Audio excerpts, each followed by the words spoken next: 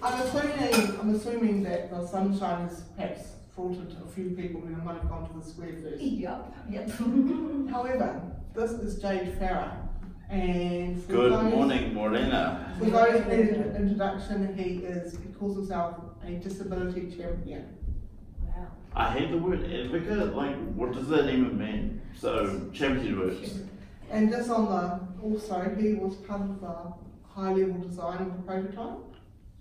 And It was my fault. Well, not just my fault. And I'm yet to really discover what he does at Tapo. So maybe, I don't know, he may not tell us today, but at some other time, maybe. I still don't know what I did at Tapo, but Tapo's cool. And he's really a very, very interesting person to listen to. He often is challenges people with, as well. So be prepared to be entertained and challenged. Okay, so again, Morena, good morning everybody. Just a bit of to preface this a bit, I guess, if you're expecting a conventional PC sort of presentation, probably a good time to leave right now. I don't really do that. As Rose said, I am Jade Farah. I'm a content creator. I do YouTube stuff. I make content for Facebook and I live stream on Twitch as well. I'm passionate about that because the disability narrative seems to be controlled by so many other stakeholders other than disabled people themselves. We'll talk about that a little bit later on. But in the spirit of being unconventional about this conversation we're going to have about Disability Day, I actually wanted to throw it back to you guys. Now, the reason why I want to do this is because when I show up to keynote speakers and listen to them talk, actually only about 2% of what they say is interesting to me. Realizing that, I wanted to ask you guys in terms of the theme for today, and I can go back to that, is there anything in particular you're thinking about in terms of your roles, in terms of the interactions that you've had, that you really just want to open up about and talk about so I can reflect that with you? Or you probably weren't expecting that.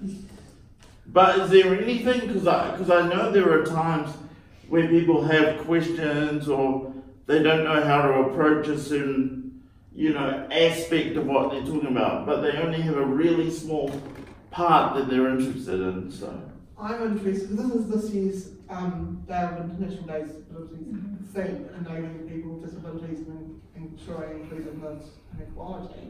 The equality makes me a bit nervous. it does for me as well. Because sometimes equality, I've had what's considered equal treatment, yet the outcome is not equal at all, and still has left me on the back foot, so to speak, or still with other things, especially in the workplace. Oh, we treat everyone equally, but that does not mean an equal outcome. So that's just my 2 cents. Equality has been recognised by the right. Interesting. Can you talk about that a bit?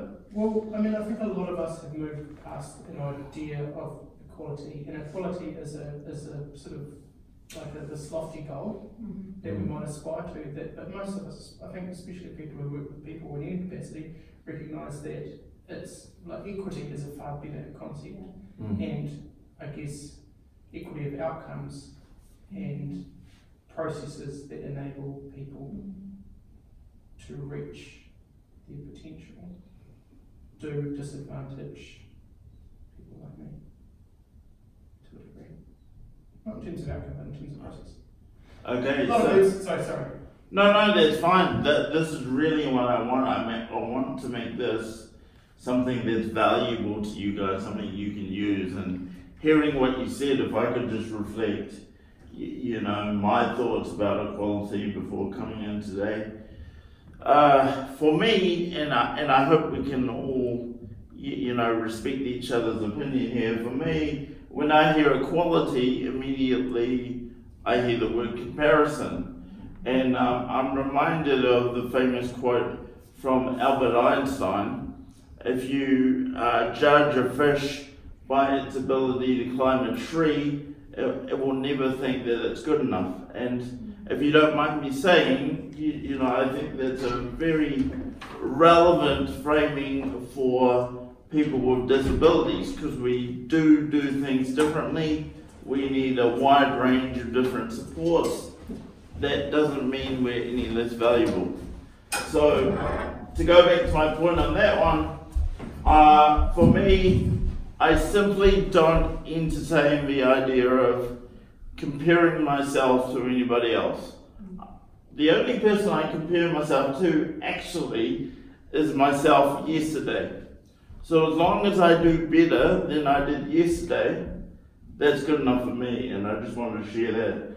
The thing about inclusiveness, you know, I had a slide in here about providers. I actually took that out in the end because it was sounding like a bit of a beat up. But just to say, for 30 odd years, providers have had the main role in providing that inclusiveness function. I don't need to tell you guys that they've obviously failed at that, and that's why we have a transformed system right now. So what is my value add to that bit? It's creating visibility of disabled people everywhere, and I might be a little bit biased because I am a content creator, but I think you know, the more we work to show disabled people doing what they love, when they love, where they love, that will make the difference, I think, because currently, as far as I understand it anyway, in the conversations that I have, you know, you've got a society out there that says disabled people are doing really well because the Ministry of Health is taking care of them. That makes me really nervous. And sometimes I have to pause because, yeah, there's a certain portion of society that thinks it's resolved, that we have no housing issues, employment issues, because the Ministry of Health is paying for it all, and we should be lucky for the opportunity. Yes? Do you think the Ministry of Health is the best organisation to take care of people with disabilities?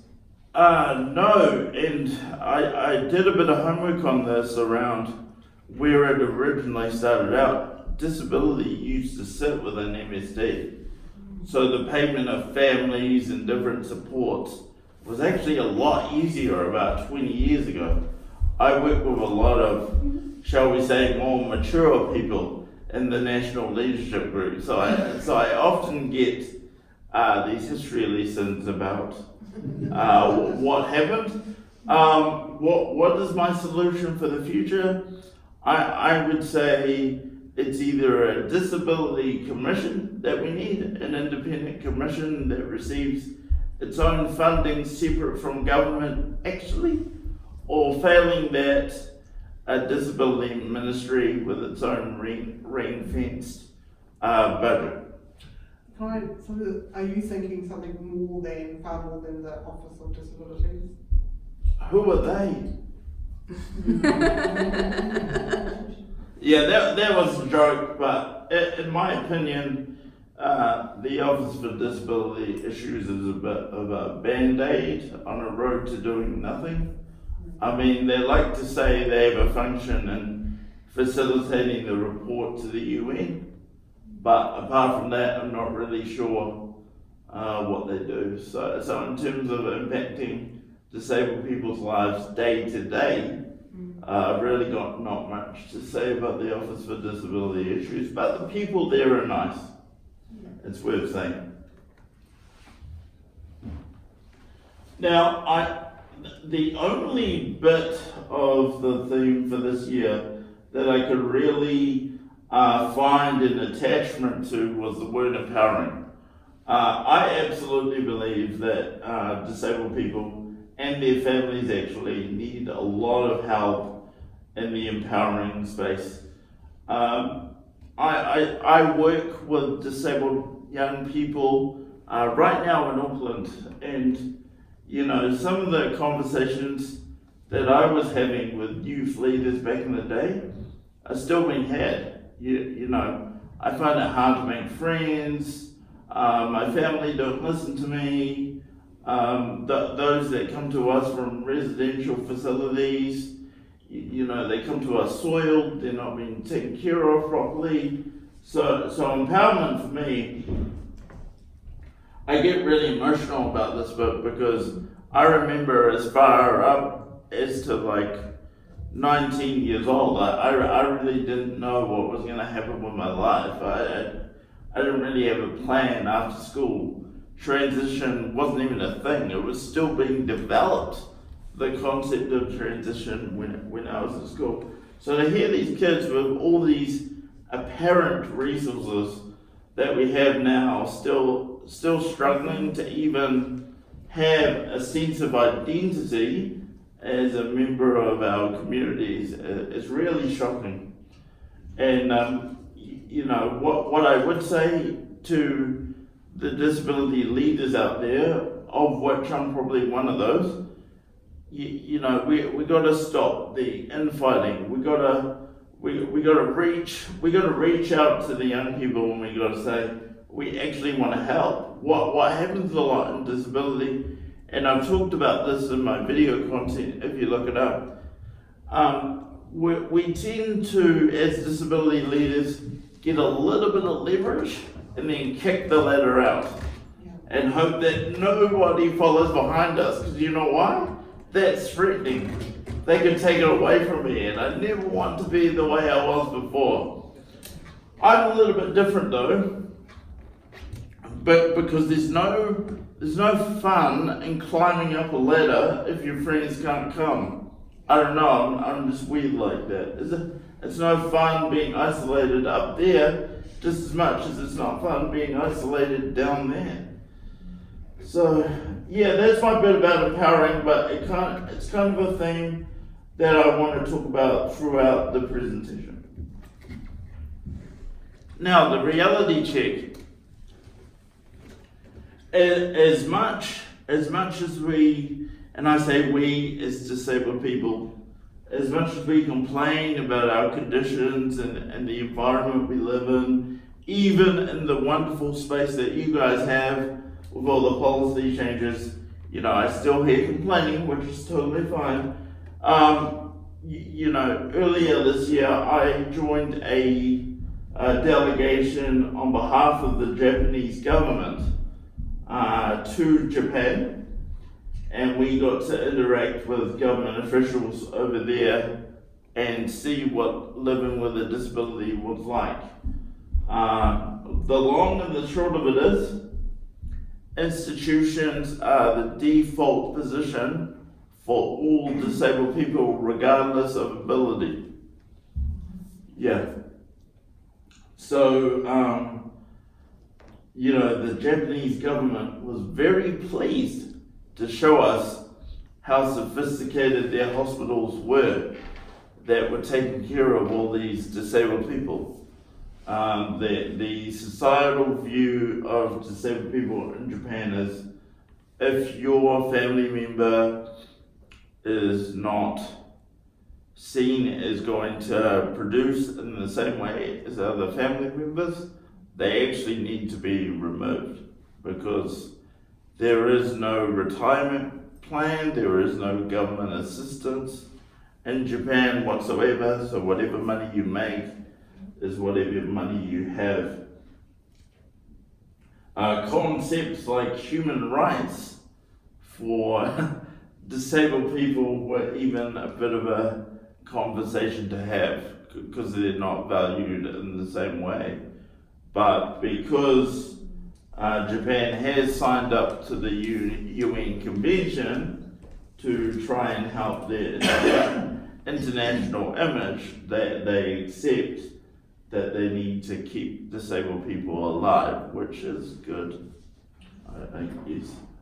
So in the institutions, who pays for that? Is it the family, or is there some sort of they sign over their rights to the government? It's interesting. So there's kind of three things that happen in Japan. There's like a three-way payment system. A third of it is paid by corporate tax. A third of it is paid by the state, and then a third of it is taken from everyone's wages. So even the public system as a whole, the hospitals, everything like that, they're not even funded in the same way ours are. So all I'm wanting to achieve through this is to say, yep, there's heaps of work to do, and I just want to thank all of you for the work that you do. But yeah, there are other places that have it much worse, and you know, seeing Japan firsthand really changed my whole perspective. I came back and I sat in my following national leadership group meeting, and I just couldn't complain about everything. Everything Sasha was talking about sounded like music to my ears compared to what I witnessed. Can I just jump in there? The last Sure. chap I worked with in Hawke's Bay was a English teacher in Japan. And he had his car accident. He was married to a Japanese woman, has 2 children to her. She got on a plane with him and his brain injury. Brought him back to Napier, booked into a motel, and she flew home and left him here with the family because there was no way they could provide what he needed. His goal was to get back to Japan and be with his family. And this was sort of, there is no way you're going to get any other support that you can get here, over there. No, that's absolutely It's right. absolutely backing up what you just said. Yeah. Yeah. And the thing about insurance is, like, the minute you go through something like that, nobody will cover you. No. It's like, why would they? No, he was stuck. Do you think that sometimes the physical barriers, not because you and I both are in chairs or say Sure. physical barriers that we encounter are still not as bad as the cultural or societal barriers? Here's the thing, I'm so glad you raised that, because in Japan, they're getting ready for the Olympics. So, to my shock and surprise, everything about the physical environment was, world class. Right. Everything was accessible. I couldn't go 5 meters without finding a disabled toilet. Really? So in that regard, I was actually a little bit embarrassed, because I'm like, we like to think of New Zealand and New Zealand policy as quite forward, getting things done, things like that. But I guess for the built environment, access, universal design, it's still sort of seen as a nice to have, really. Yeah. And I would like us to get over that as soon as possible, because the interesting thing about Japan is they even explained to us that they weren't even doing it because it was a nice to have thing. They were doing it for economic reasons. As I explained earlier, there's no retirement plan. That means, typically speaking, if you'll excuse the phrase, people work till they die. So in order to enable that to be a reality, they make the entire place accessible. Right. so you can go on your little frame and go to work. Well, without even joking, that's entirely why they did it. So I took that back to ODI. Yeah. I had to do a report on it actually, and Brian has that report, and he took that report and said, "Oh, this is great, but we're studying what's going on in Canada." So, fine. I actually like Brian. Yeah.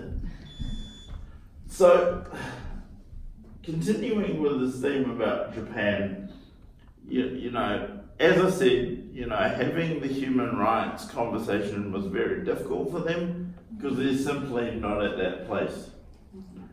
But as soon as we got talking about happiness, that's where things got better and also weird.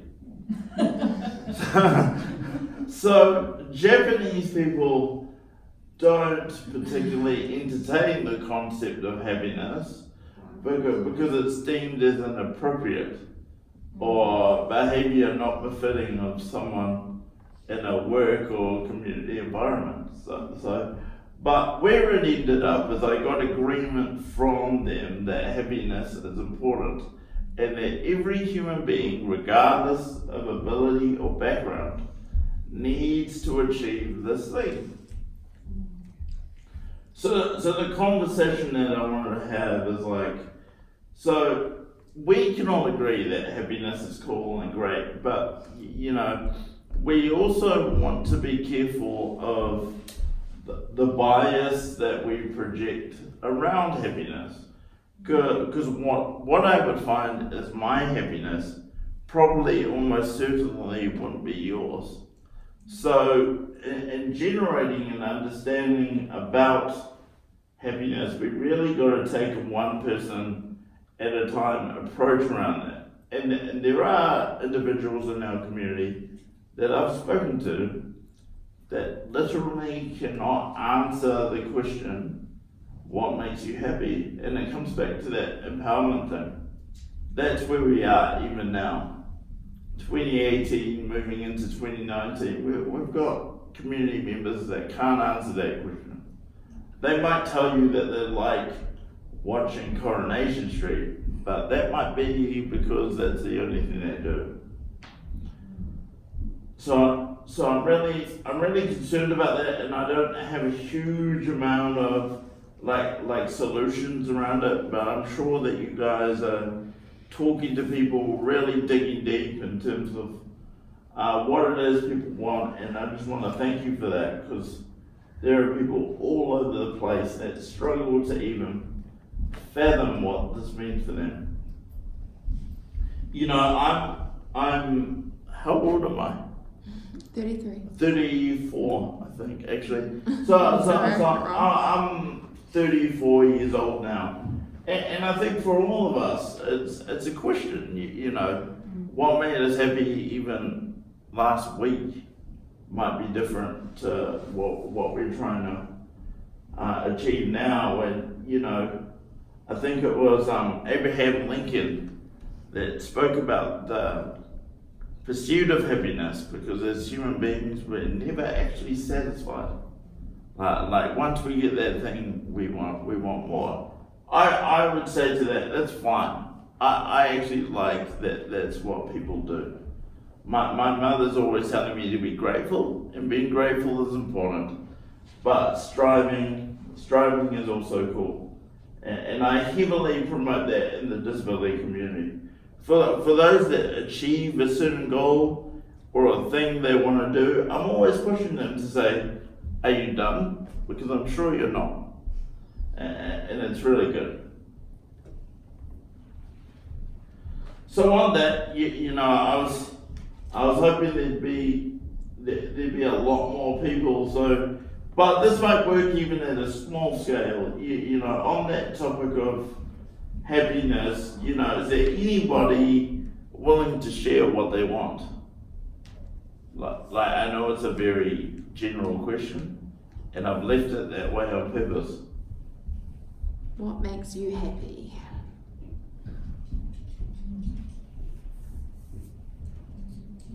I find my family and my friends make me happy. That's great. I like that. The next bit I want to talk about is the leadership problem. Now, as a disabled person, you know, we've forever been offered leadership opportunities and leadership courses and the ability to extend our leadership. The issue for me around this, and I'd agree this is probably a simpleton view, but you know, with all these disabled people becoming leaders, who exactly are we leading?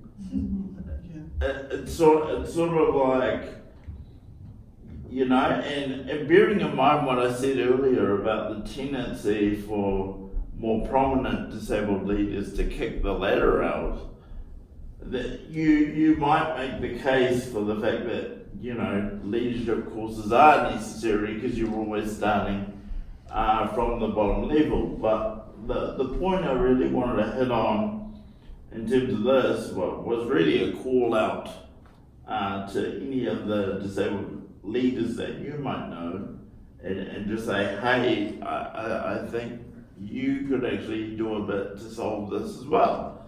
Because as disabled people, we often look to others to solve things for us, and that's quite relevant in terms of the conversation we're having about the system.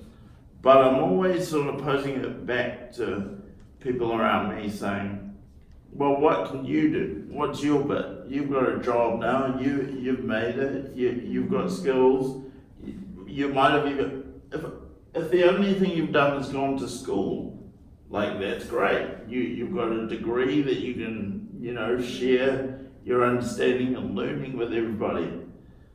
It's been quite confronting in the conversations I've had. What? You mean I could work to help resolve this? Of course we can. And the disabled people that can need to be creating the opportunities for those that need more support too. So through every different opportunity, whether it was employment or contracting, whatever, before I ever left a situation, I always made a space for someone else. It's really that simple, and I'm picking on disabled people around this, so. but I think disabled people could actually do more work. And Rose knows how critical I am of disability leadership online. So sorry about that, Rose. People often ask me, in terms of the stuff that I do and the things that I say and the content I make, why do I do it? Really simple. The mere fact that you are going to die. I cannot think of a single more impressive motivator than reminding myself of this every single day. Sure, the system sucks. I don't quite have all the support I want. People are mean to me sometimes, but still, I'm going to die. That's really all I got to say on that. So, while I'm here, I may as well do something. Now, I wouldn't recommend going around to lots of disabled people and saying this. I think it takes a certain kind of approach to make it okay for people, but... So if I said Jade said... Jade Farah. Yeah. And he's in town. I just think in terms of empowerment, I was the kind of kid that needed a bit of this shock factor because people could tell me that I was great, that I was personable, that I could do things, but it really didn't connect until I realized I was going to die. And what's more disturbing than realizing this is having a life that is unlived. So I work every single day, even on a Sunday, thanks Rose, to make sure that my life is lived. And I would hope that for all of you. So at the front of the presentation, I talked about the narrative. I talked briefly about the fact that it's controlled by a lot of people. It is controlled by the government. It is controlled by providers because they have certain resources to be able to develop reports for the government. It's controlled by families as well, not always in a way that reflects disabled people positively. Most of the time it is, not always.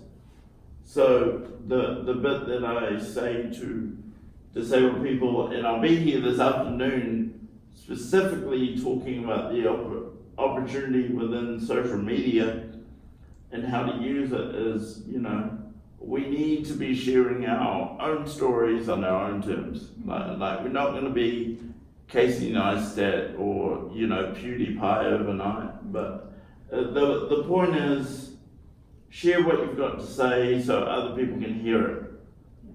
As much as we all use Facebook, there is just an absolute screeching silence of disability content.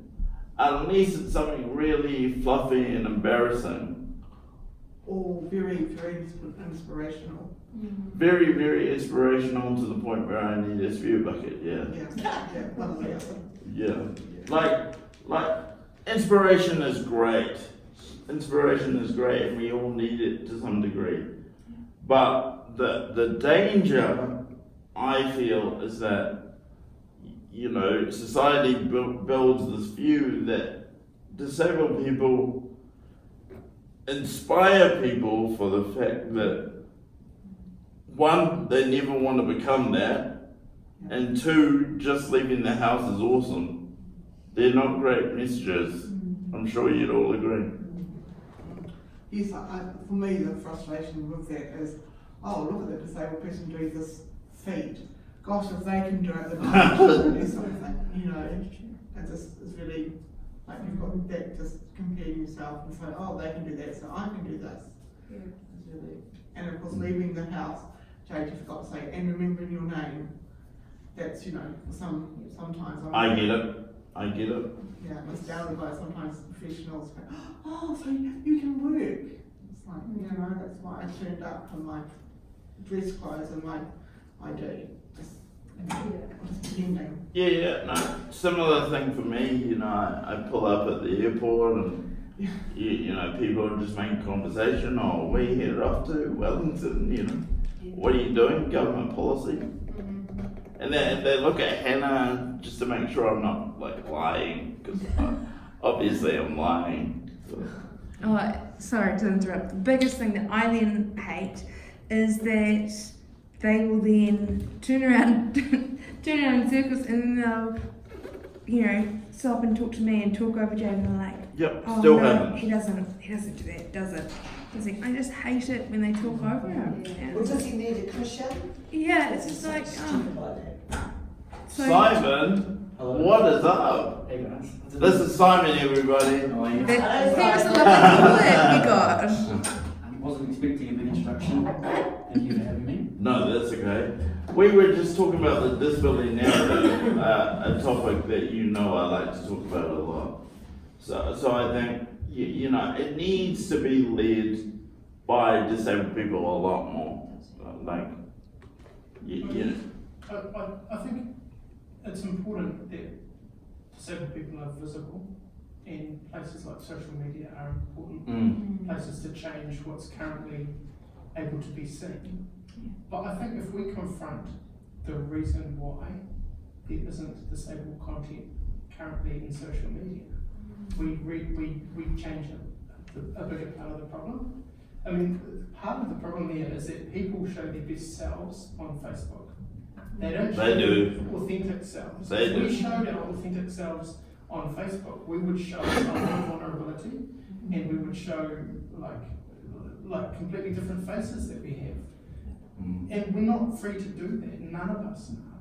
But if we were, it would make those virtual public spaces much freer and safer for everybody. More so for, I guess, people who are currently not seen.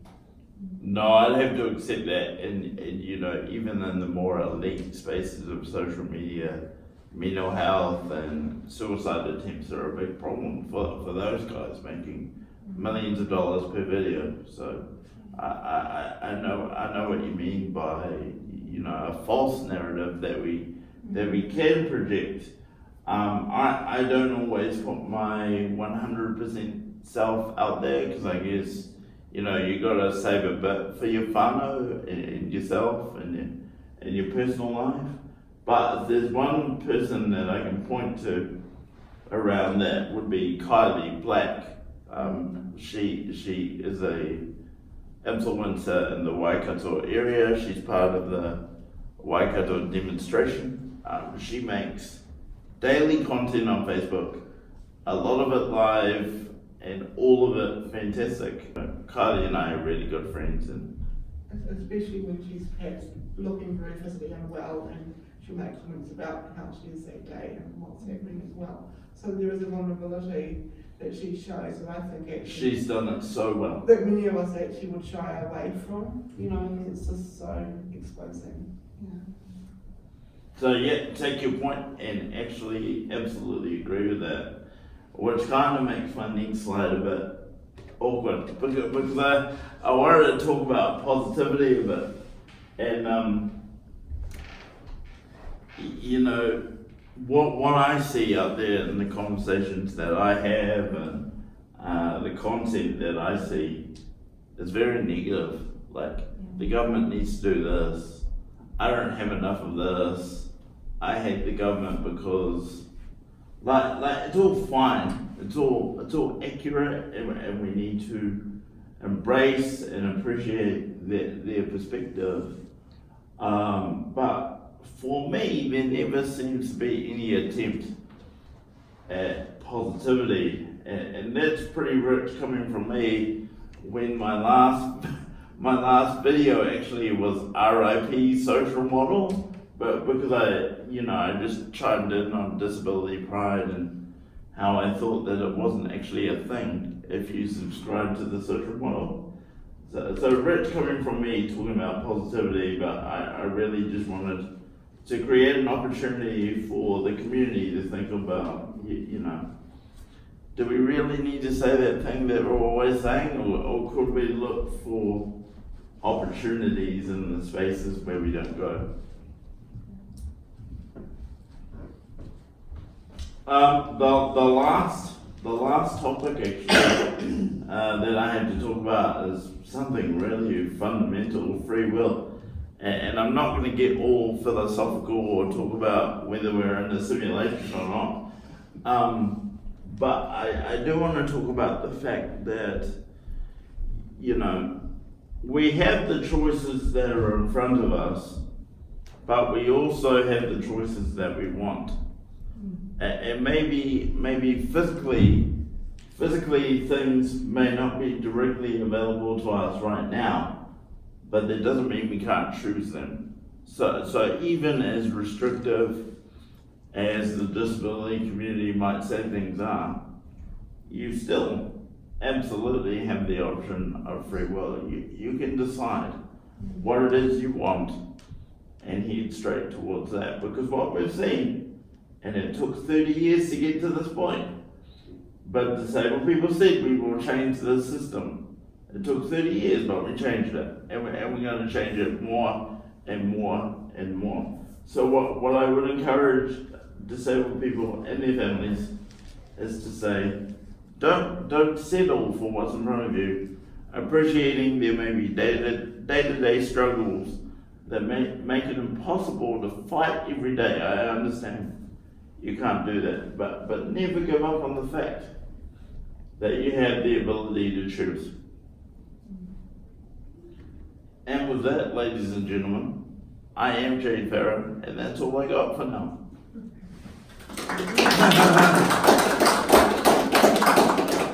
And Jade, afterwards, you'd be wanting to take a few questions with you? Absolutely, if there are any more. Yeah.